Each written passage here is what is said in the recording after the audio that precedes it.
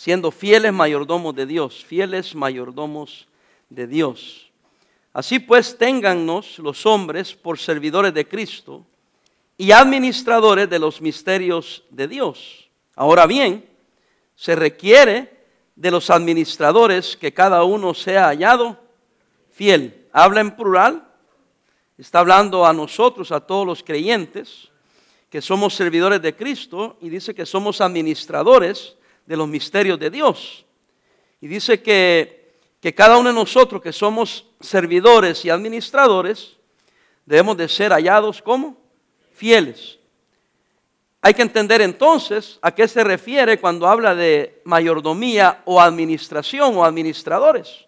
¿Cómo voy a ser fiel a algo que no entiendo? Tengo que primeramente entenderlo para poder asimilarlo y poder así ser fiel a algo, ¿verdad? Porque si no lo entiendo, ¿cómo voy a ser fiel? ¿Qué es mayordomía entonces? En el griego la palabra mayordomía, que es la palabra oikonomía, es la palabra compuesta que significa administración, oiga, de una casa, administración de una casa. El que administra la casa es llamado mayordomo. Oikonomos es la ley de la casa, o puede ser un superintendente, epitropos. No se maree con las palabras griegas, nomás las menciono para sonar un poco inteligente. Pero en realidad quiere decir el administrador de una casa, el mayordomo, el superintendente.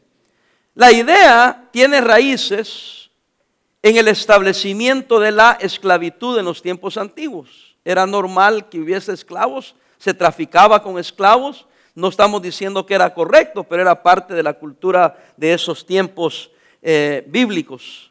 El amo nombraba a un esclavo para que administrara su casa. Podía incluir la enseñanza y la disciplina de los miembros de esa clase, en especial de otros esclavos y de los niños de los esclavos. Un ejemplo clásico, hermanos, sería José allá en el libro de Génesis, en la casa de Potifar. Si gustan, vamos allá, porque Génesis es el libro de los principios. Y ahí encontramos en Génesis 39, vaya ahí rapidito, como una nota para que vean el ejemplo de un mayordomo.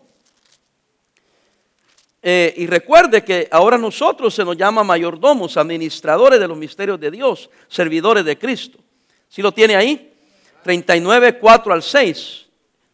Estoy en Éxodo, es Génesis 39, 4 al 6. ¿Lo tiene? Dice: así halló José gracia en los ojos y le servía. ¿Y él le hizo qué? Mayordomo de su casa, y entregó en su poder todo lo que tenía. Esto es Potifar. Y aconteció que desde cuando le dio el encargo, vean la palabra encargo, de su casa y todo lo que tenía, Jehová bendijo la casa del egipcio. ¿A causa de quién? De José. Y la bendición de Jehová estaba sobre todo lo que tenía, así en casa como en el campo. Oiga, versículo 6, y dejó todo lo que tenía en mano de quién? De José, y con él no se preocupaba de cosa alguna, sino del pan que comía, y era José de hermoso semblante y bella ¿qué? Presencia. Obviamente, hermanos, los que conocen la historia, y no vamos a hablar de eso hoy, saben que fue un buen mayordomo que Dios bendijo, no solo a él, pero bendijo la casa de Potifar y después la casa de Faraón. ¿Se acuerdan, hermanos? Porque era un buen administrador, tenía la bendición de Dios. Y hermano, cuando Dios quiere que usted y yo seamos buenos administradores, no es para quitarle lo que usted tiene, es para bendecirlo más Dios. A veces me dicen a mí, porque a veces dicen que soy exagerado, a veces yo estoy cuidando algo y me dicen: pastor, ¿por qué lo cuida tanto si no es suyo? ¿Y sabe qué contesto yo? Precisamente por eso, porque no es mío, tengo que cuidarlo más. Porque si fuera mío, pues quebrémoslo, al cabo que a quién le tengo que dar cuentas. Pero cuando no es mío, tengo que cuidarlo más. Pues las cosas de Dios, la iglesia, el dinero de la iglesia, las cosas que hace la iglesia, yo soy muy celoso y algunos me malentienden. Dice: el pastor actúa como que si fuera de él. No, hermanos, si fuera mío les diría: a mí qué me importa. Pero como es de Dios, yo tengo que ser un buen mayordomo. Porque solo soy el encargado. En realidad, yo como pastor aquí solo soy el chalán. ¿Sabe de quién? De Dios. Soy el sirviente, el que Dios ha dicho, bueno, te voy a poner en esta congregación, no en todas, pero en esta congregación, como el siervo, como el administrador, el superintendente. Y entonces yo en mi fidelidad a Dios quiero ser fiel. A gente le molesta, pero también usted debe ser fiel. Porque Dios le encomendó a usted el trabajo, su vida, su familia. Dios le encomendó esta iglesia también. Y usted debe ser encontrado fiel. Es un encargado. Porque usted no es miembro de la iglesia al otro lado de la calle. Usted es miembro de esta iglesia.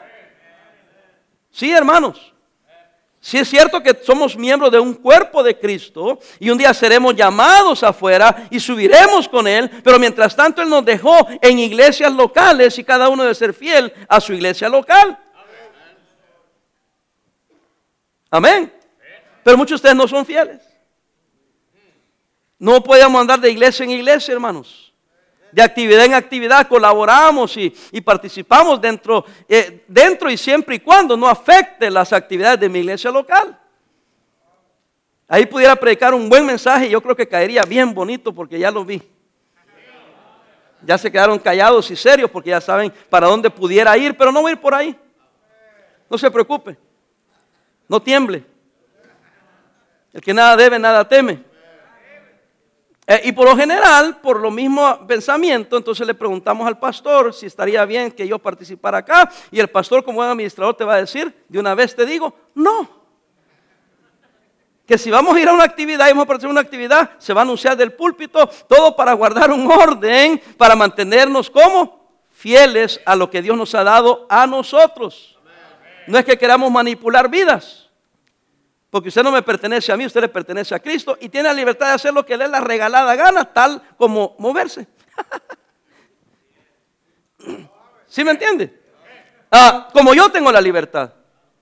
La gente piensa que el pastor no tiene la libertad. El pastor tiene libertad de moverse.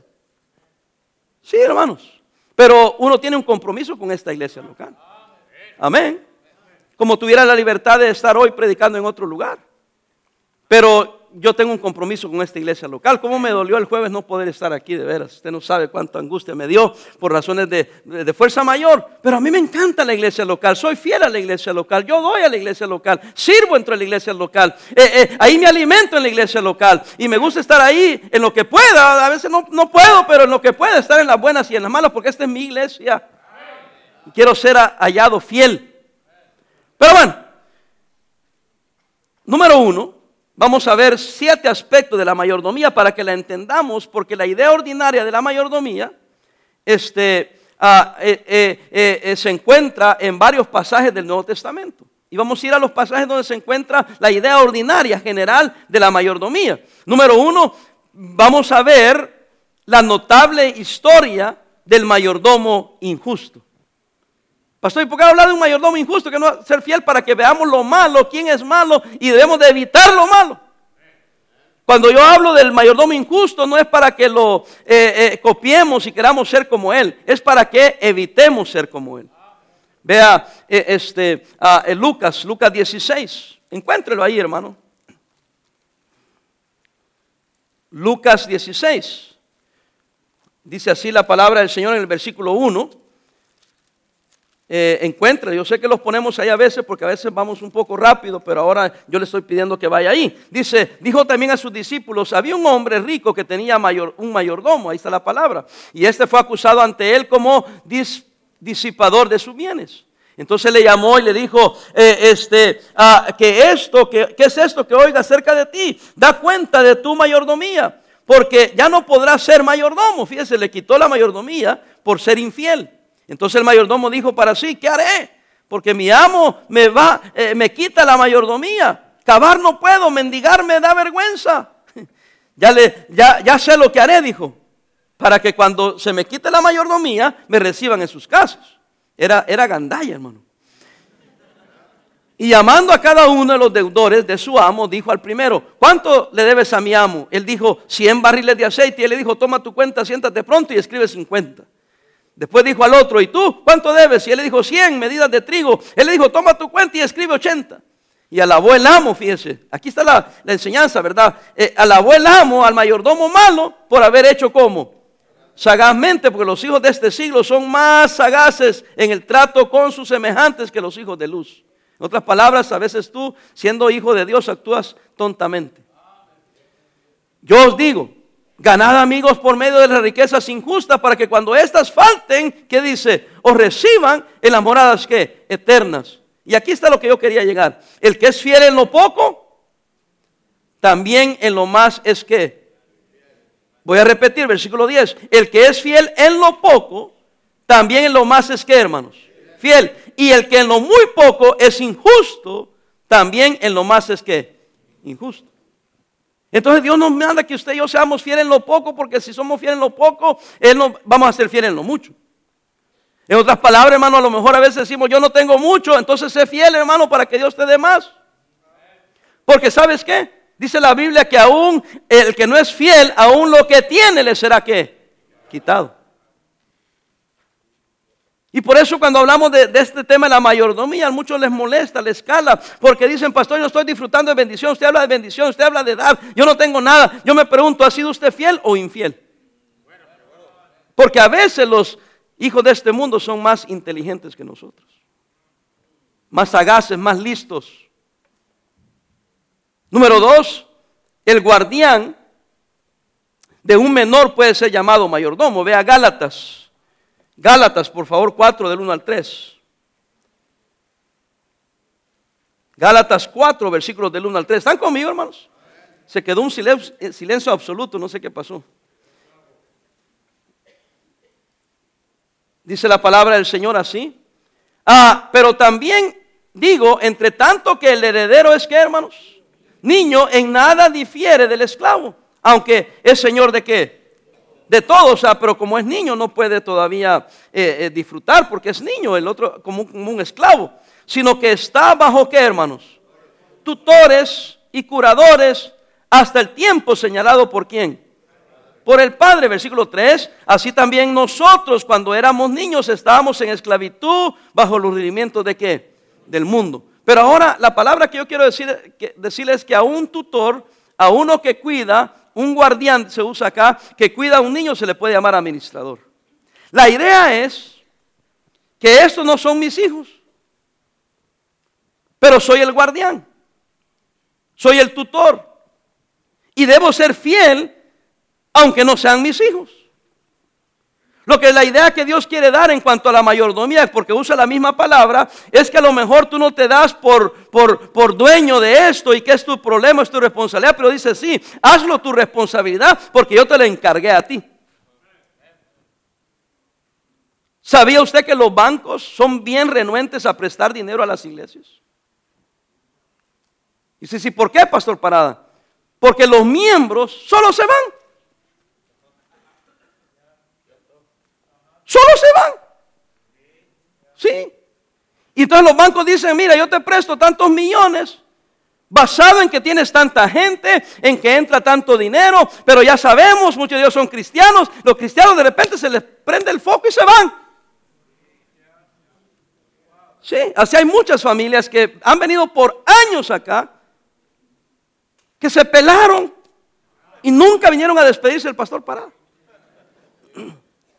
No me importa la historia que le han contado, le garantizo hoy por hoy que no vinieron a hablar conmigo a decirme ya me voy a ir para allá, ya no voy a asistir aquí.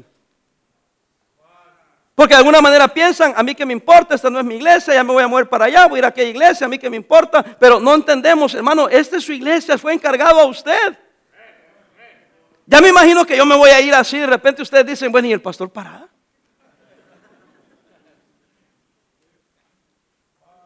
¿Cómo? No, pues ya se fue. Ya se movió para Norte Carolina. ¿Cómo? Sí, el miércoles agarró vuelo y se fue. ¿Cómo? Y no vino ni siquiera a despedirse de nosotros. Pero hay miembros que así actúan. A lo mejor me están viendo, a lo mejor le van a ir a usted a chismear. Dígale que yo dije que ni se despiden. Es la verdad. Entonces a mí me dice que no son buenos administradores. Porque hermano, el que nada debe, nada teme, no se esconda. Hermanos, si entraron por la puerta de enfrente y estuvieron aquí, salgan por la de frente. Si algún día alguno de ustedes se va, hermano, no se esconda, hombre. ¿Cuál es el problema? ¿Sí me explico? Yo no me pienso ir de aquí, pero el día que me vaya, créanme que me voy a despedir de ustedes, hermano. No voy a ser así porque soy un pastor que no tiene nada que esconder, nada que huir, nada que irse. No estoy amargado con ninguno de ustedes, ni con la iglesia, ni con nada. Simplemente voy a parar, hermano. Mire, discúlpeme, pero ya me voy. ¿Sí me explico o no me explico? Es una de las cosas que a mí se me privó cuando tuvimos que salir, que yo presentara en la iglesia y les dijera que ya me voy. Hasta se me reclamó porque yo les había anunciado que a lo mejor aquel día, ¿se acuerdan ese domingo que yo le dije a lo mejor este es mi último domingo? ¿Y por qué dijiste? Porque conozco por 24 años a los hermanos y de repente el otro domingo no vengo y van a decir, ¿y este qué ondas? Por lo menos ya les dije que a lo mejor este es mi último domingo y me lo tomaron a mal, pero es que yo quiero ser fiel no a hombres, no a ustedes, a Él. Pero una cortesía, hermanos. Ya me están mirando mal. Se te dio la confianza de que cantes en el coro, que cantes un especial, que sirvas en un ministerio y solo te pelas. Ni en el McDonald's, hermano, yo avisé.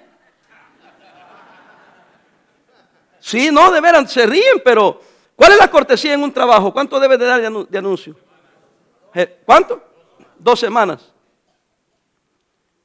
¿Y a la iglesia? Jóvenes, como tú eres otra generación, espero que aprendas bien. Si al trabajo das 2 semanas de cortesía para que el patrón pueda buscar a alguien más para reemplazarte, a la iglesia le puedes dar 1 mes, especialmente si sirves en un ministerio, y ser fiel hasta ese último día. ¿Y por qué pasó? Por capricho suyo, por cortesía, por ética y porque quiere ser un miembro mayordomo fiel. No a esta iglesia, a Él. ¿Están aprendiendo algo? Por eso es que son renuentes, porque ya entienden el comportamiento de muchos cristianos. Mal testimonio. Me dijeron a mí los expertos, ¿sabe qué me dicen? No, me dice, mire, me dice, el problema es que le podemos dar prestado, pero después que usted no pueda pagar, we're going to have to empezar el foreclosure. Y qué feo se ve en la comunidad que el banco está sacando a la iglesia porque no pueden pagar.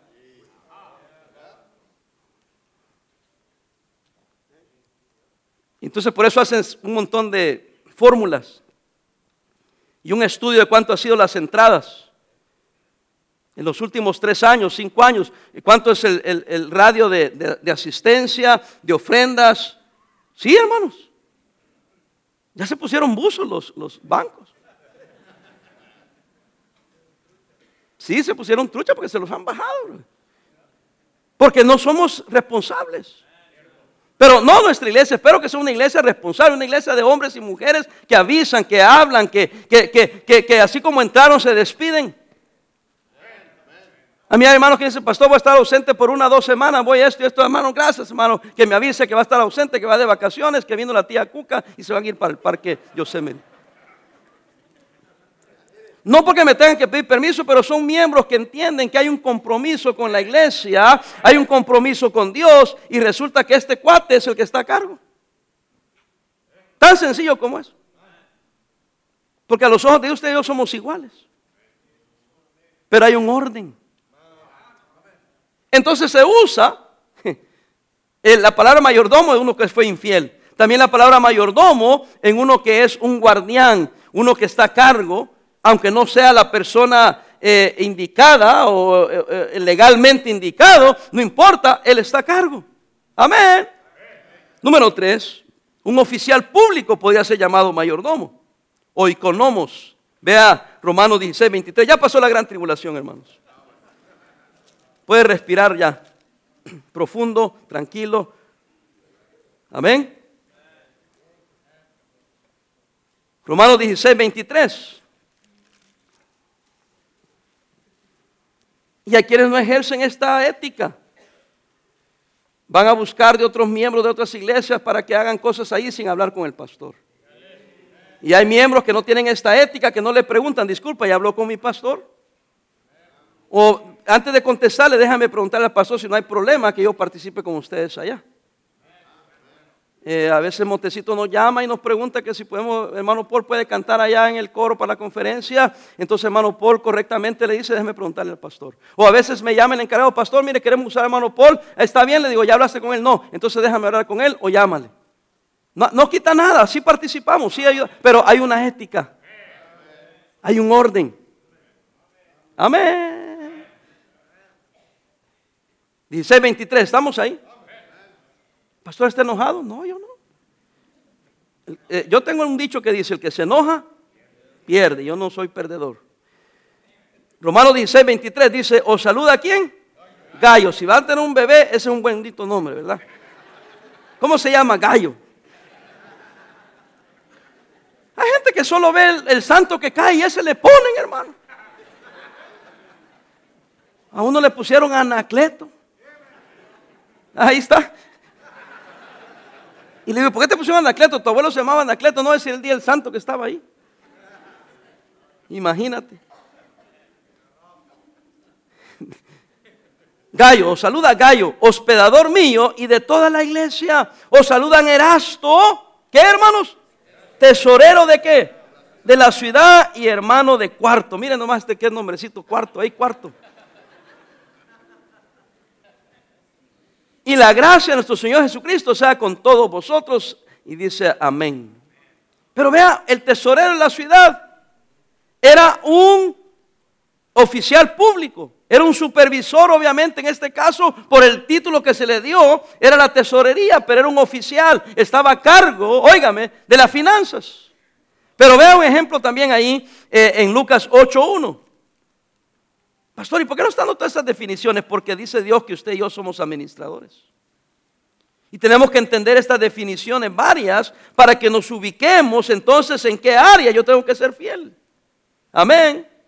Ya sé que no debo ser un mayordomo injusto, infiel, ¿verdad? Ya sé que aunque no es mío, debo de asumir esa responsabilidad como si fuera mío, aunque soy un guardián. También veo ahora que es un puesto que yo ocupo. Y ocupando ese puesto, tengo que ser fiel a ese puesto. Lucas 8:1 está ahí, hermanos. Aconteció después que Jesús iba por todas las ciudades y las aldeas, predicando y anunciando el evangelio del reino de Dios. Y los 12 con él. Y algunas mujeres que habían sido sanadas de espíritus malos. Yo no sé cómo una mujer puede ser sanada de un espíritu malo.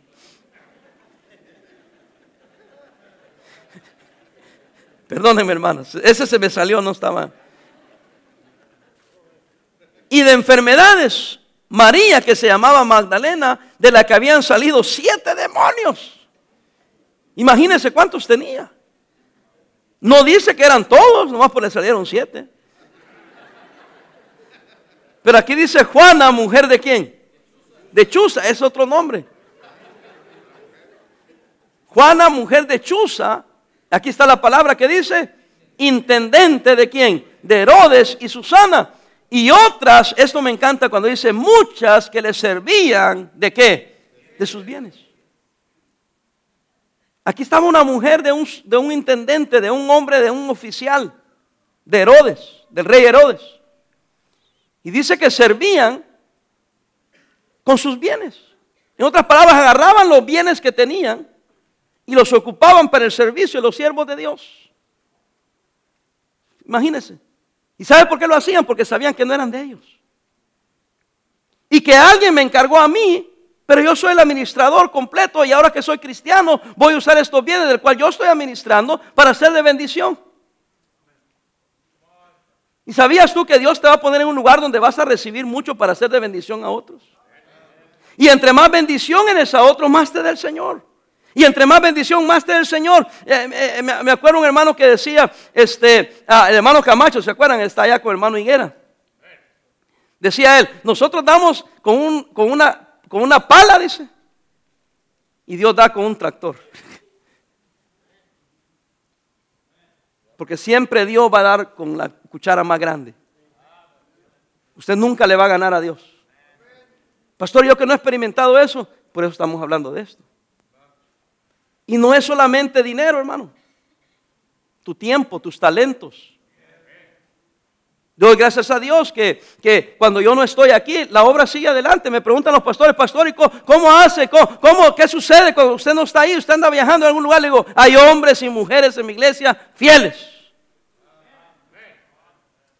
que han entendido la mayordomía, han entendido que tengo que estar ahí cantando el especial, cantando el coro, tengo que ser un buen ujier, tengo que ser un buen maestro, tengo que ser un buen cuidador de estacionamiento. Y hay de aquellos que dicen, el pastor no está, hoy puedo hacer lo que me da la gana. Entonces usted es seguidor de parada y no seguidor de Cristo. Si va a ser fiel a la organización, que no sea por fidelidad a la organización, sino que la fidelidad a la organización es porque primeramente somos fieles al Señor. Y entonces yo cumplo con mi obligación. Me toca dar la clase, voy a estar a la hora de la clase. Me toca ir a visitar la ruta, hay que estar a la ruta. Me toca ir a tocar una puerta, voy a tocar una puerta. Hermano, qué triste que no hay ese compromiso de algunos de nosotros. No tenemos ese compromiso. Y hasta juzgamos y condenamos y maltratamos, oiga, a aquellos que tienen ese compromiso. Los criticamos. Barbero, se están aprovechando de ti. No seas menso. Y mira, un día no se dan cuenta que le van a dar cuentas al Señor. Por tu tiempo, por tu dinero, por tus talentos, por las sandeces y bobadas que hablas. Yo también. No me salvo. Número 4. La mayordomía puede referirse a la provisión que Dios hace para la era, para la época cristiana, para vivir como cristianos en esta generación, hermanos. Efesios 3. Vaya rapidito porque el tiempo se me está yendo, bien rápido. Efesios 3:7. ¿Están conmigo todavía? Del cual yo fui hecho, dice Pablo, ministro por el don de ¿qué? De la gracia de Dios que me ha sido dado según la operación de su poder. A mí que soy el menos que el más pequeño de todos los santos, me fue dada, dice Pablo, esta gracia. ¿Cuál gracia? ¿Qué encargo? De anunciar entre los gentiles el evangelio de las inescrutables riquezas en Cristo y de aclarar a todos cuál sea la dispensación del misterio escondido desde los siglos. ¿En quién? En Dios, que creó todas las cosas. Él dice, Dios ya me dio todo lo necesario para que yo cumpla con aquello que Él me dio, para que yo deje herramientas a este mundo, a este siglo, a esta generación de cristianos en los que yo habito. Y Dios me ha dado a mí ciertas habilidades en esta generación. Gloria a Dios por los que vinieron antes de nosotros. Dios me permitió temprano conocer a grandes siervos de Dios. Usted también, hermano. El canto que acabamos de escuchar, que la hermana Marcela nos interpretaba, yo me acuerdo haberlo oído la primera vez de labios del hermano Hernán Cortés, que está con el Señor. Ustedes oyeron a Hernán Cortés, a Mike Casillas. Predicaciones de hermano Rolando Garlic. Y a propósito, hay que orar por Daniel Garlic. Está muy enfermo en un cáncer de páncreas, el más agresivo y el que rápido la gente se muere. Oremos por él, que Dios haga un milagro. Habiendo dicho eso, hermanos, podemos mencionar más nombres. Ellos tuvieron su tiempo en su generación, nos enseñaron a nosotros, ahora es nuestro tiempo. Ahora yo me considero que es mi tiempo, soy un hombre joven. Y nadie dijo amén. Ya me deprimí, oremos. Relativamente, ¿verdad? Yo no sé cuánto tiempo tenga. Para mí esto es intenso, es real, es ahora o nunca. ¿Y cuántos años tiene? Diría el hermano Tommy, ¿qué te importa? 57, estoy joven, relativamente. Pero ¿cuántos años productivos me podrán quedar?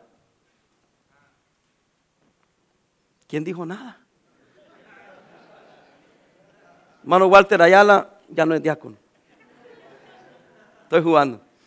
¿Cuánto me puede quedar? ¿Me puede quedar 10 años, 15 años, 20 años tal vez? ¿O un día? Entonces para mí eso es real, es intenso. Lo que voy a hacer, lo voy a hacer. Quiero ser fiel, quiero ayudar a la siguiente generación, pero soy responsable por esta generación. Y Dios ya me dio a mí todo lo que necesito y voy a ser fiel. Y Dios me lleva a lugares donde hay pastores jóvenes, como el que acabo de ir a Cuernavaca, el hermano Isaí Toledo. Él vino a una conferencia, creo que los fundamentos, lo trajo su pastor de aquí del norte de California, y casualmente yo prediqué, y en ese servicio él fue llamado al servicio de Dios. Se regresa a México, porque son de Cuernavaca, va para la escuela del pastor Kevin Wynn, y ahora está pastoreando. Y eso me anima a mí, de que Dios en nuestro ministerio ha llamado a jóvenes a pastorear, a servir a Dios. Miguel Flores, en Tijuana, de la misma manera. Yo voy a una iglesia, le salvo, voy después, años después, va ahí y es llamado, y después viene a una conferencia de los fundamentos, viene Bob Walker, lo mando a Tijuana, y ahora él pastorea la iglesia que pastoreaba el hermano Bob Walker. Puedo dar ejemplos más, hermanos. No me estoy jactando, estoy diciendo que tenemos una responsabilidad. Y yo solo tengo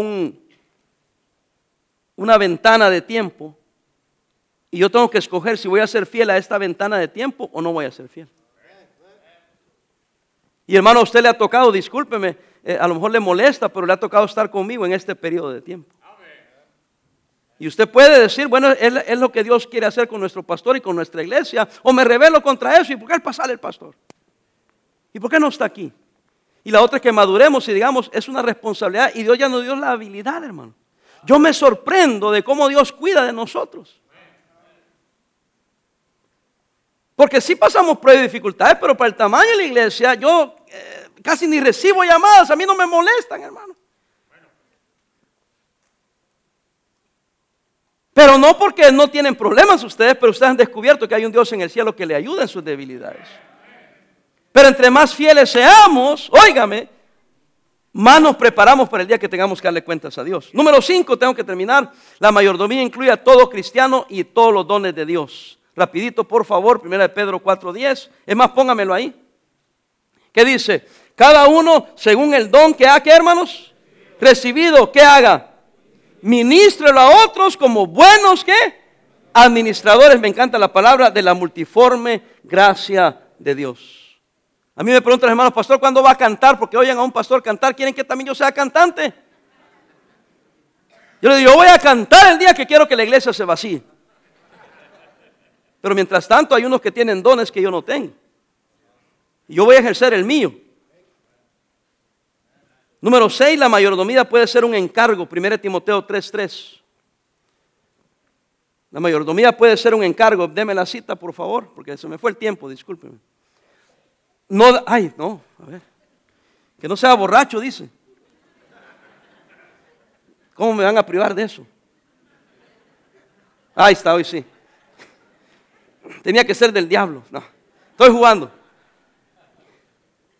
Algunos no entienden que el pastor parada bromea. Dijeron que soy blasfemo. Como te rogué que te quedases en donde Éfeso, cuando fui a Macedonia, para que mandases a alguno que no enseñase diferente ¿qué? Doctrina. Pablo dijo, te mandé allá para que corrija los que andan enseñando diferente doctrina. El 4, ni presten atención a qué. Fábulas y genealogías interminables que acarrean ¿qué, hermanos? Disputa más bien que edificación de Dios, que es por fe. Así, ahí está la palabra. ¿Qué dice? Te encargo ahora. En otras palabras, yo te mandé allá para que corrigieses. Se te dio un encargo, pero les tienes miedo. No, dice, cumple con ese encargo. Sea un administrador fiel. Hermano, yo tengo que predicar la palabra de Dios y decir cosas que a la gente no le gustan, ni a mí me gustan. Pero se me ha encargado la predicación. Ya me imagino que yo, porque me da miedo, le diga, hermano, caray, venga usted y dígalo. Y después yo predico, somos hijos de Dios y hemos de amarnos unos a otros. Y cuando dice que son ladrones, hermano, ve tú y dilo. No, hermano, yo aquí les sobo el oído, les doy ánimo y a veces los regaño. Pero no se enoje conmigo. Solo soy un encargado, un chalán. Dame la otra cita, hermano, 2 Timoteo 2:2. No me des la de no tomar vino, por favor. 2 Timoteo 2:2. Lo que has oído de mí ante muchos, ¿qué? Testigos, ¿esto qué? Encarga a hombres. Ay. Nadie va a enseñar. encarga a hombres que fieles, que sean idóneos para enseñar también a otros. Hay personas que yo he puesto en lugares, en puestos, que viene la gente bien tonta, viene y me reclama, ¿y por qué pone aquel? Sí, a ustedes les han dicho, ¿y por qué pone aquel? Me debe poner a mí. Sí, hermano. Y yo le tengo que decir, porque es fiel. Porque es fiel. Fiel a usted, a la iglesia, fiel a Dios, fiel a su familia, fiel al pastor, ¿por qué no? Porque dice encarga a hombres fieles, sí, habla que sean idóneos. Idóneos quiere decir que estén preparados para enseñar también a otros, que sepan hacerlo. Pero hermano, hay personas que saben hacer las cosas, pero no son fieles. No se les puede confiar, hermano. Ojalá que no haya aquí alguien que tenga talentos hermosos para usarlos para el Señor, pero no es fiel. Alguien dirá, pastor, pero si le da el puesto va a ser fiel. No, no se le puede enseñar trucos viejos, nuevos a perro viejo.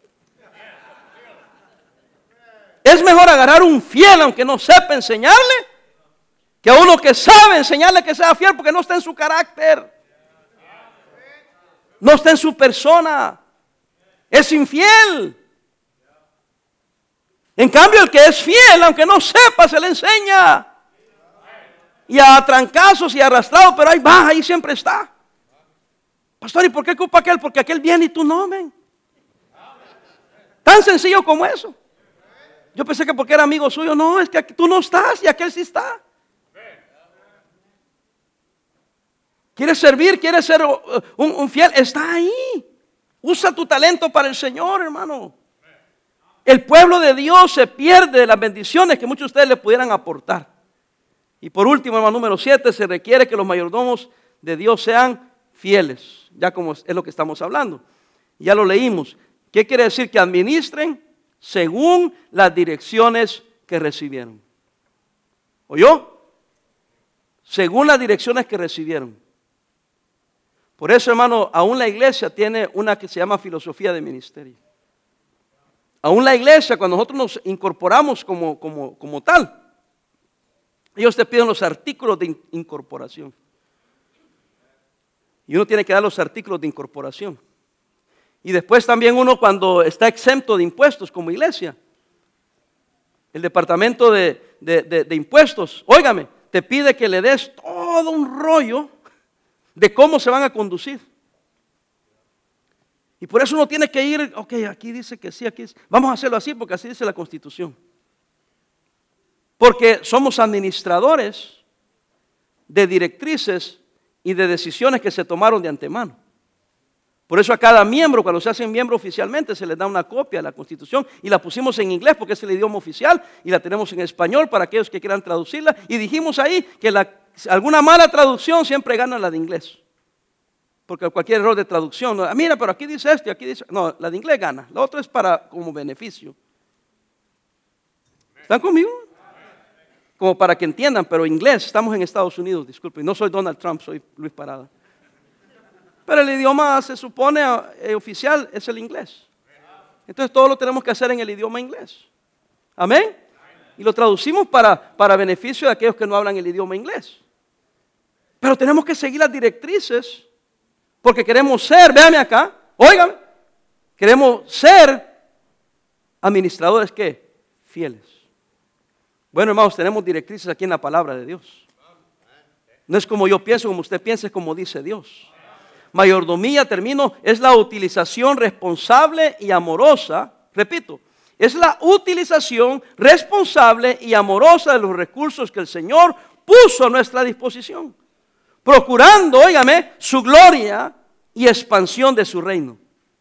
Entre estos recursos se hallan nuestros talentos naturales, nuestros talentos espirituales, nuestros bienes, nuestro tiempo, nuestra propia vida. Oiga, termino, nada pertenece a nosotros. Solo estamos encargados de lo que le pertenece a Dios. Porque cuando te mueras, mi querido hermano y amigo, nada te vas a llevar. Así como viniste al mundo pelado, así te vas a ir. Si te va bien, te compran un traje nuevo cuando te entierren. Y yo le digo, mejor cómpramelo ya. Allá se andan peleando los familiares por a ver qué caja le ponen o qué traje le ponen. Y cuando estaba vivo ni lo pelaban. Entonces yo soy de los que cree que lo que voy a hacer lo voy a hacer en vida. Y lo que voy a hacer para el Señor es ahora, no después. Porque mi vida no es mía, es de Él. Si mi vida le honra a Él, Él me va a dejar vivir mucho. Y me va a dar salud y me va a dar fuerza. A mí a cada rato me preguntan, bueno, ¿y usted qué hace si sigue? No parece que tiene 57. Y las canas dicen. Y yo, pues yo no sé, le digo, pero no me pinto el cabello. Le digo, yo no sé, yo creo que soy tragón de años, le digo.